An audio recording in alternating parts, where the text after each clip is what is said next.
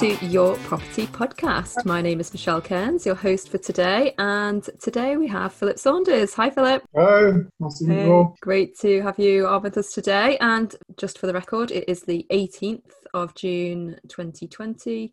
And for anyone who is not yet subscribing to YPN Magazine, if you click the link in the show notes, then you will get your free first magazine. So click the link for that. Right, so Philip, you have an interesting story about yurts, which is why you're here with us today.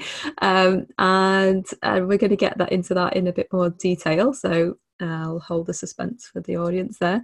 But tell us a bit about yourself and, what's your experience, background in property? How did you get into working with property and how did you get into working with yurts? I'll try and condense that as much as possible. So my background is very limited. I've not got much experience in property at all. I have two properties that I own. I've got a buy-to-let that my mum lives in. She's my tenant, so you can see I'm not making a lot of cash flow there. It's a pretty good deal. Lots of good karma, though. Yeah, lots of good karma. And she lives in this house just down the road from me, and she really helps out with the kids a lot. It's great having her close to home. So she's a fantastic tenant. You can't get a better tenant than your mum. She looks after the place well. And then the property I live in now with my wife and my kids. So that is the extent of my actual property investing before I started doing this deal that I'm going to talk about in a minute. Yeah. And before I got into property, I actually work on wind turbines. That's my main career. Oh, okay. I'm what's known as a blade specialist. So blades are things that spin around on the wind turbines. And they're all fiberglass. And they receive a lot of damage, lightning strikes and general erosion over time. So in order to fix these things that spin around, we have to abseil from the very top of the wind turbine. Throw ropes over the side, and we abseil down the wind turbine and fix all the little problems that we need to do. So that's a really exciting career that I've been doing for the last 10 years or so. Wow, okay. And so what made you decide to get into property? And you've joined a mastermind program at the moment. So just tell us a bit about that. So whilst I was working on these wind farm sites, I was actually in a van driving back to the airport after a couple of weeks. I think it was Norway. And there was a guy sat next to me that was into property, and I wasn't really too interested at the time. And he said, I've just got this great audiobook. Would you mind if I put it on whilst we're driving to the airport? And I was like, yeah, okay, I'm quite open-minded. I'll just sit and idly go on my phone whilst you listen to this boring book about property. But it was actually Simon Zucchi's Property Mastermind. Okay. It was absolutely fantastic, great book. And by the time we got to the airport, I was so intrigued and hooked. I bought the book. So this is Property Magic, yeah? Property Magic, yes. Yeah, apologies. Yeah, anyone's going to buy it, buy the 6th edition because that's the latest one. Just there are other books available and all that, but he's got a few versions as things have changed. So it's a very interesting book.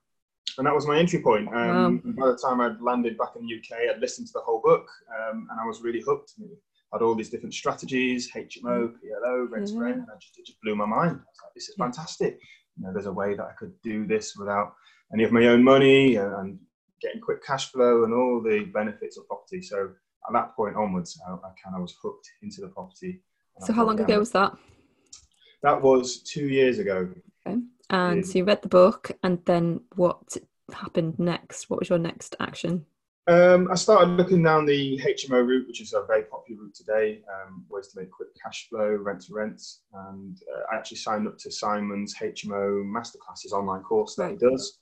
And that was really good. And that came with 2 free tickets to the event in Birmingham, Property Magic Live, which was October last year. Yeah. So we got 2 tickets. I took the wife and went down to Birmingham, and I was just really keen to meet all these property investors and listen to all the speakers and just delve into the world a little bit more. As we were there was all these people walking around with these green mastermind badges on, and thinking, okay, this is a bit weird. Who are these guys on this pedestal? And we kind of dismissed it for the first morning, and then by the afternoon we started to look at them with a bit more interest, and then sure enough, by the end of the second day we just signed up for the whole course back in October. It's been really good so far. I'm on the course now. I'm on Mastermind 28, 8 months in, And it's been a real journey, and it's just been a phenomenal drive forward to push me in this direction that I've committed to really this year. And what was it that made you kind of think, that was the way to go? Because obviously there's a lot of kind of skepticism sometimes around property courses and property training, and obviously it gets a bad press for a number of reasons. But it works, and I for me it's worked, and I know a lot of people where it's completely transformed their journey and accelerated their progress. What were your kind of drivers and reasons for signing up? What did you hope that it would help you to achieve? Well, I'm very lucky in that the career that I've chosen, I've travelled around the world fixing wind turbines. It's been fantastic. So I really like to travel, and it happens to be very well paid. But 3 years ago, my twin girls were born. I've got identical twin girls, and they've been a real joy. But I now don't want to go away. I don't want to be away. And my problem with the current career is it always takes me away for weeks at a time, months sometimes. Oh, wow. And it's as they've gotten older and older, it's been more and more of a pain every time I've got on the plane to fly off to do more work. It gets harder and harder to be separated from them. So my real driver was to get cash flow quickly. I don't have to get on that plane and travel away. So that's why I went all in with the Mastermind program, and the real hope that I would get this cash flow in this year, and next year I won't have to do this anymore, and I can just be at home, live off the cash flow from all my property deals, and then be a full-time property investor. And that's the plan, and it's going well so far. And how are you finding the kind of reality of it? Because I think there's always like the two sides of it. On the one hand, you can see how there are lots of people getting results very quickly, and you've got all these case studies. Okay, you just need to do this and this, and then you can get the cash flow, and you can kind of see it logically. And also, of course, there's an element of putting in the hard work and getting the results from that. There is, I think, an element of sort of finding the right deal as well, and sometimes that can take some time.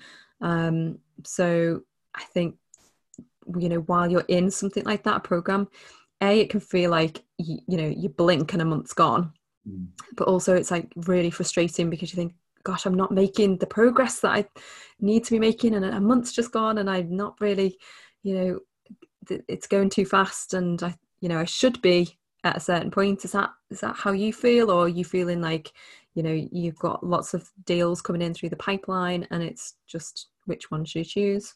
Where are you at with it? Yeah, good question. So at the start of Mastermind, it's very overwhelming. They throw all these courses and information at you, and everyone's just trying to soak as much in as possible. And there's a real urgency that people are feeling to get a deal over the line. Yes. And even though you've only been doing it for a few months, everyone's so desperate to get their first deal. And it actually takes a little bit of time to just absorb everything and find your strategy and find what area of the country you're going to invest in. And once you start honing that down, it does take a bit of time. Then you start to get little bits of success, and a little bit more and a little bit more, and it gradually builds. And suddenly, after 6 months, 8 months, I've got a phenomenal amount of success in a short time. And I'm incredibly busy trying to deal with all the things that I've got coming to my table at the moment. But I do know that a lot of masterminders on my course are still struggling to find their first deals and still hone their strategy. But they will get there, and it's the collaboration of the group, which I think is the most powerful thing in Mastermind. You've got this group of 60 or so other people that have committed to do the course, and everyone is so helpful. And that's the biggest success for me, is having all these people and it doesn't feel like you're on your own whenever you feel a bit down, you need a bit of help with something or another. There's someone in that group with experience and knowledge that can help you. And that's the real power for me. I love the power of the group. Well, that's it. I mean, because really the knowledge, the information you can get out there, it's no big secret that how to run a HMO and there's a lot of free content out there. But I think what you're buying into there, what the Mastermind group offers that you can't get anywhere else, is that community feel, is that we're actually all working on the same page here. We're all, our goals are aligned, and we're all on a journey together. And I think when you go through an experience like that, where you've all kind of put your money where your mouth is, you've all taken a risk, and it's for a lot of people, it's a lot of money, and they are committed 100%. There's a lot of energy behind that, and and a lot of pressure as well to kind of make it worthwhile and get your money's worth and get the most out of it. Yeah. I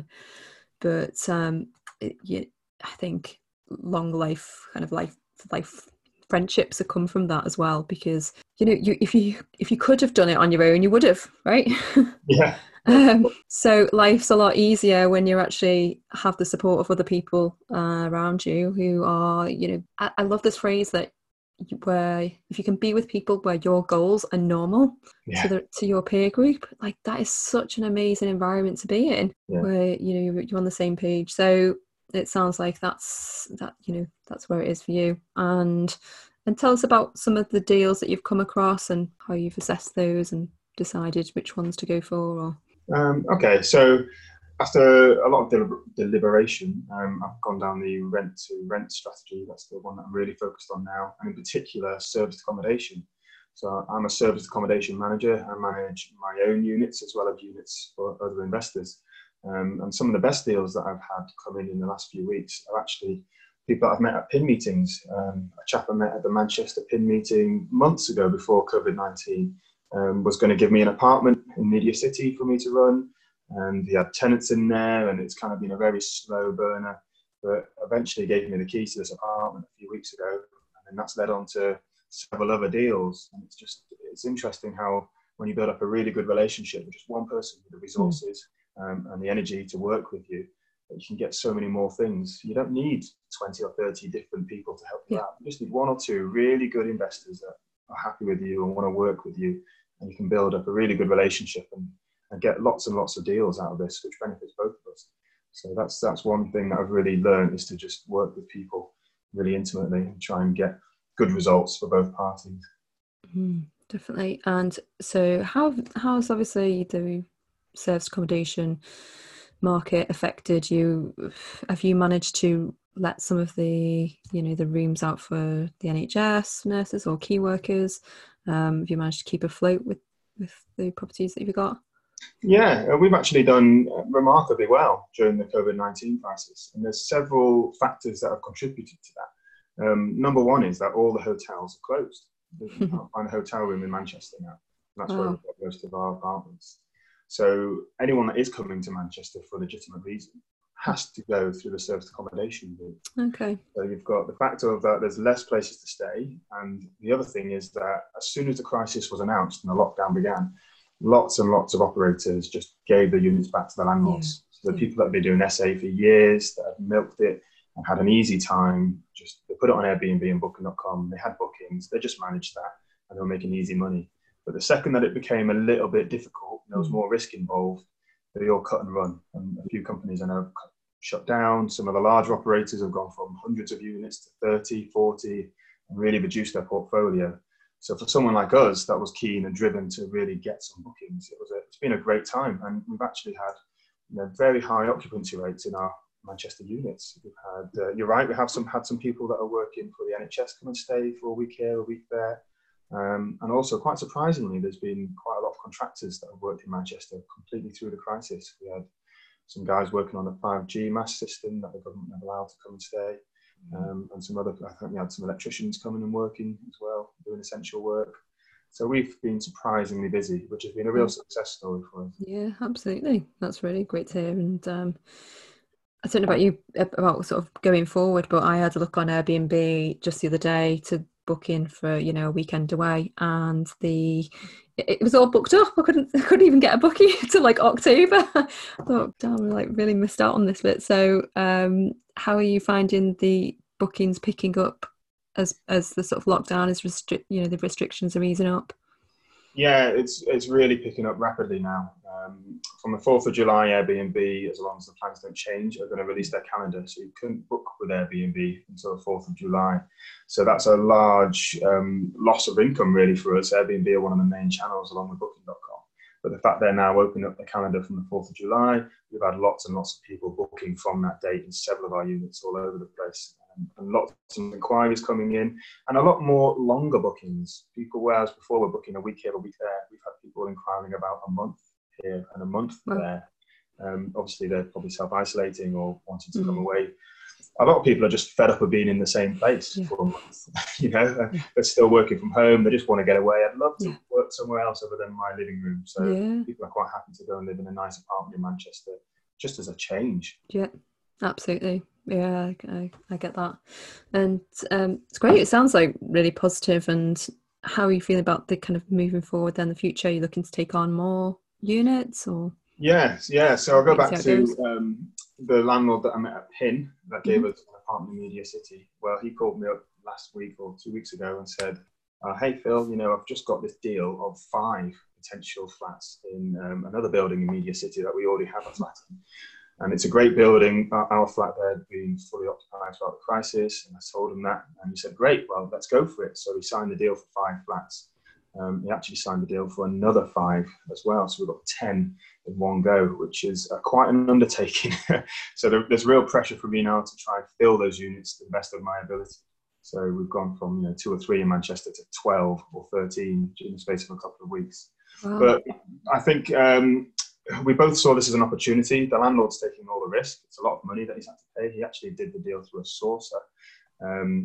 But I think at this time, there aren't many people taking up these kind of SA deals. So before COVID-19, someone would have snapped up and gone. So he's willing, and he's far-sighted enough to see that in a couple of months when the lockdown ends, and he's bought these 10 at the perfect time, just when, like I say, the Airbnb calendar's starting to be released. People are starting to book for longer times. It could do really, really, really well. So it's a great relationship that I built up with this guy. Well, it's exciting times, and you just come across like very confident in what you're doing, and obviously very passionate about the the opportunity here. And I'm just curious, it's to go from sort of not knowing anything about property or not being interested in it to suddenly running a service accommodation business and learning as you go. I mean, it's hats off to you. It's brilliant. It's great energy to have, and just figuring it out. It would be so easy to kind of sit back and think, okay, no, I need to learn more. I need to make sure it's absolutely right. And you've just gone for it, which is fantastic. So well done. Yeah, well, thank you very much. And we started with 1 yurt. That was our first unit. Yeah, tell us about the yurts. Tell us about the yurts. So I live in the Peak District, right on the border of the National Park. And I was looking for rent-to-rent opportunities in the Peak District. And I was driving around, and all the holiday homes were full, all the B&Bs were full, all the hotels were full, the campsites and the caravan clubs. Everything's absolutely rammed around here in the summer. And I was just thinking, there's got to be an opportunity somewhere to monetize the demand in this area and maybe do something a little bit different. And I did a quick search on Google, and there aren't any glamping sites anywhere near us. If anyone knows what glamping is, it's like posh camping. People often have hot tubs, and you can have shepherd's huts and yurts and all kinds of different things that's classed as glamping. So I started looking around my area to see if there was a piece of empty land or a field or a farmer that might want to work with me to set up a glamping site. And the idea being that I could rent the land from him, put a yurt or something on there, and then put that on Airbnb. So it was like a kind of interesting rent-to-rent. Mm-hmm. But I quickly realised that there's a lot of infrastructure that you have to put into that. You've got to find showers and toilets and power and water and all these things. These are problems that need resolving, and none of them are cheap to fix. Yeah. Now, obviously, rent-to-rent is a strategy where you want quick cash flow for low initial output. Yep. So I was thinking there's got to be a way that I could find a solution here. There's clearly demand for this kind of thing, but there's got to be somewhere in this area that's got all these facilities that I need and I don't have to pay for, that I could rent. And the real light bulb moment came for me when I started looking at local campsites that I could use, because they've already got all these facilities, and they might also have an interest in glamping. They have a campsite already, just put a little bit of a posher tent on there, and I can rent that little square piece of land from them. So I called up every campsite in my area within about 10 miles. It was 37 in total. I made a very quick list on Excel, called them all in one morning, got it over with. And I eventually found 3 or 4 different campsites that were really interested in working with me. Went to see this one down the road, which is called Coombs Valley Campsite in the Peak District. Beautiful place, lovely landlord. And we struck up a deal. And the deal was that we could put a yurt. We decided to go for a yurt on his piece of land, and he would get £25 per night for every booking. So it's a very unusual rent-to-rent deal. We didn't have to pay him a fixed fee or anything. All the facilities were there. We just had to get the yurt set up and start taking bookings, and he'd get his cut and I would get mine. So are you renting the plot of land as well as the £25? Nope. All we do is giving £25 for every night that someone stays. It's a really unique and interesting deal, and it's worked out really well. Our first year, I was running this whilst I was on a wind turbine in Norway. I was away from the country most of the time, and we got 9.6 out of 10 on Booking.com. Wow! We were almost fully booked. Yeah. So you paid for the yurt?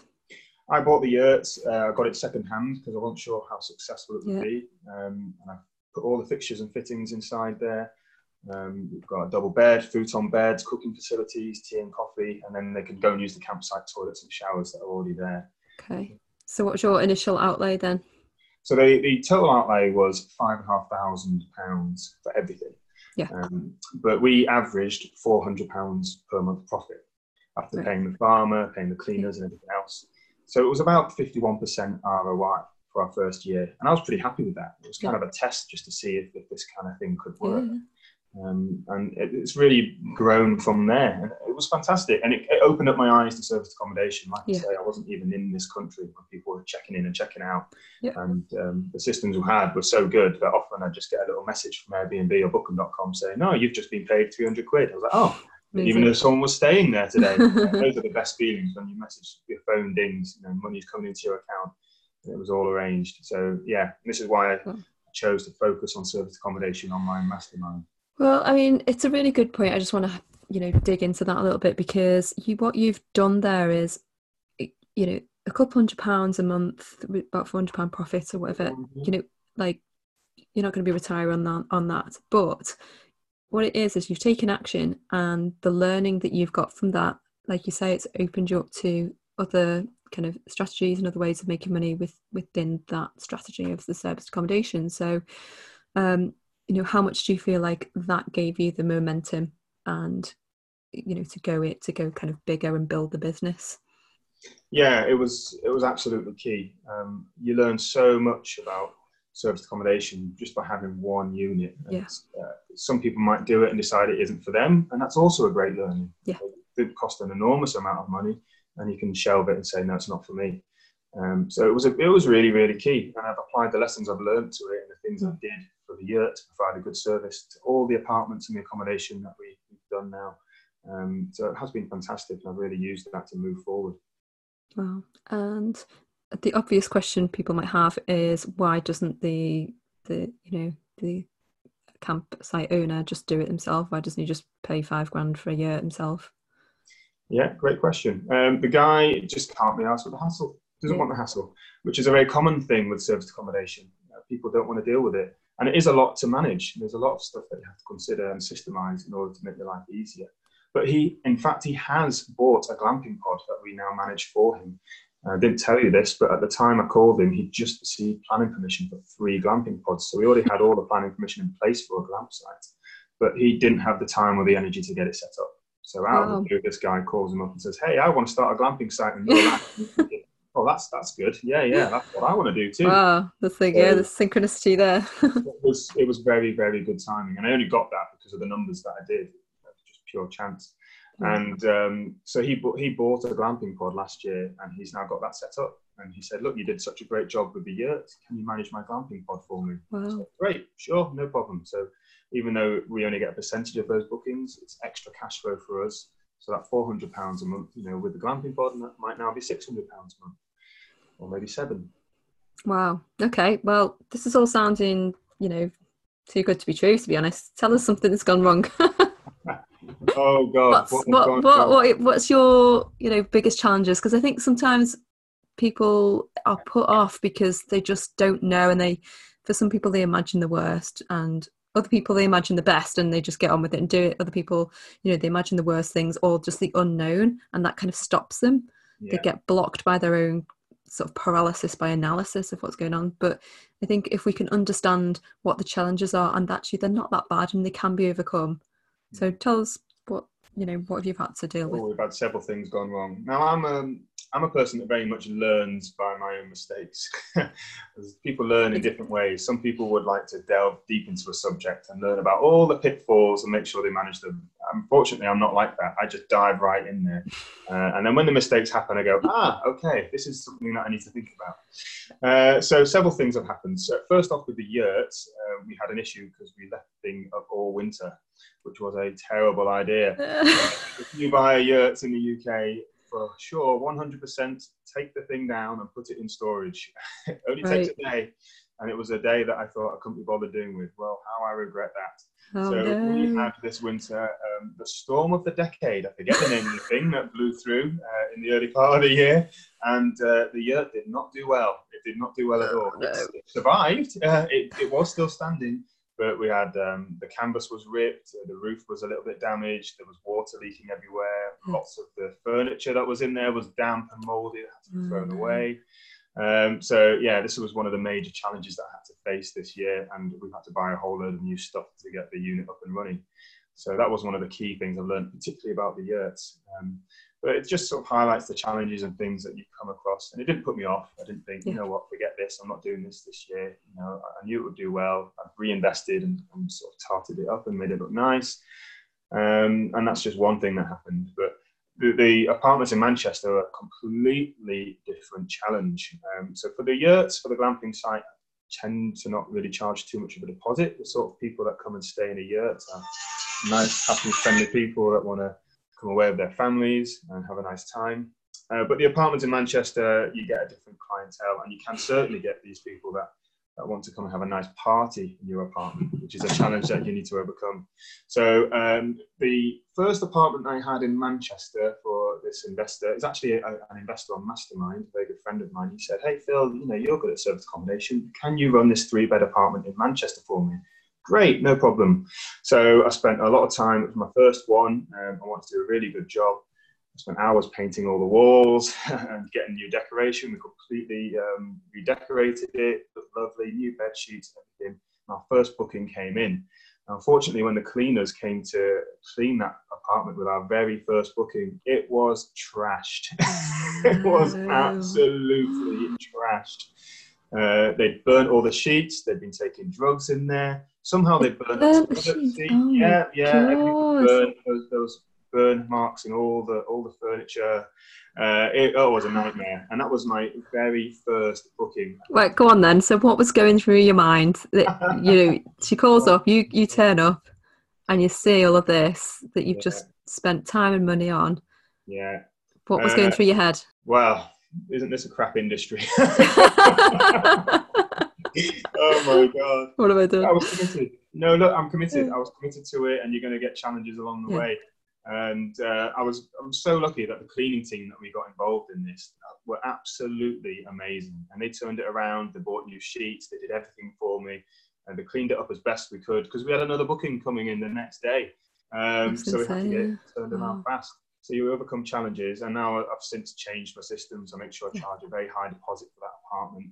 And it has happened again. But luckily, because we had a high deposit, we could pay for it. I had to pay for most of the damage myself, because I held my hands up, and I was the manager for this property. It was my fault that it got damaged. Ultimately, there was something in place that was lacking. So we tweaked our systems, we changed it, we upgraded a few things. And like I say, it has happened once before, but because we charge a very high deposit now, it more than covered the cost of it. And we knew what to do. We had a system in place. Yeah, I suppose it's like, you know, worst case, you know, we're not talking about a, you know, £500 million flip deal here, are we? With, you know, we're talking about a bit of furniture and a bit of paint, a couple of grand max. The, you know, worst case. And there's a quote I heard once. I'm not sure it's a good thing or a bad thing about it, but it says, if you've got a problem and you've got the money to fix a problem, then you don't have a problem. Great quote. That is a great And I was like, do you know what? Yeah, at the end of the day, you get a couple £100, a couple of grand of something's gone wrong. If you've got the money there and you can find the money, then you just get on with it, because it's part of the journey. Like you said, you got to expect it, and it's part of the business model, really. And obviously, you know, you're learning different ways of how you can sort of navigate this and avoid party nights, and maybe just avoiding the one night stays or whatever it is. And that just comes with learning. So, but you're still here, you're still standing. I'm still here, and hey, still making money, I'm sure there'll be other issues that come up that I'll learn from. But already, before I even start, I know all the things I need to put in place that can kind of prevent these issues happening for those 12. Because obviously having it happen at one apartment is a bit of a nightmare. But imagine if there were 12 parties on the same day, you wouldn't be able to get things. So, and that certainly is an issue that is happening a lot right now with the service accommodation across the country. I think there's a lot of young people out there that just want to let loose and they're booking these Airbnbs. And the service accommodation, we've got the same strategy right now during June. It's quite cheap. People are selling their units at a much, much lower rate than they usually would do, just to cover the costs, basically. And to attract the contractor market. But the downside of that is that you get a lot of 18, 20-year-olds that wouldn't usually be able to afford a luxury 3-bed apartment in the city. Right. That can suddenly bang together with their pocket money or whatever little savings they've got and think, yes, let's go for this and let's have a massive party. So it's something you really got to look out for, and you've got to be careful. You've got to be very, very careful. Well, it sounds like a really exciting time for you, and wish you all the best with the new units, and look forward to hearing from you again in the future and finding out how it's all going. So thanks very much for your time. No worries, thank you very much, it's been a pleasure. Great, well all the best at the end of the mastermind as well. And great, well it's a good place to wrap it up there. So final shout out for the magazine. If anyone hasn't got a magazine, then click the link in the show notes and get your free first one. And that's all for me, and I'll see you guys next time. Bye.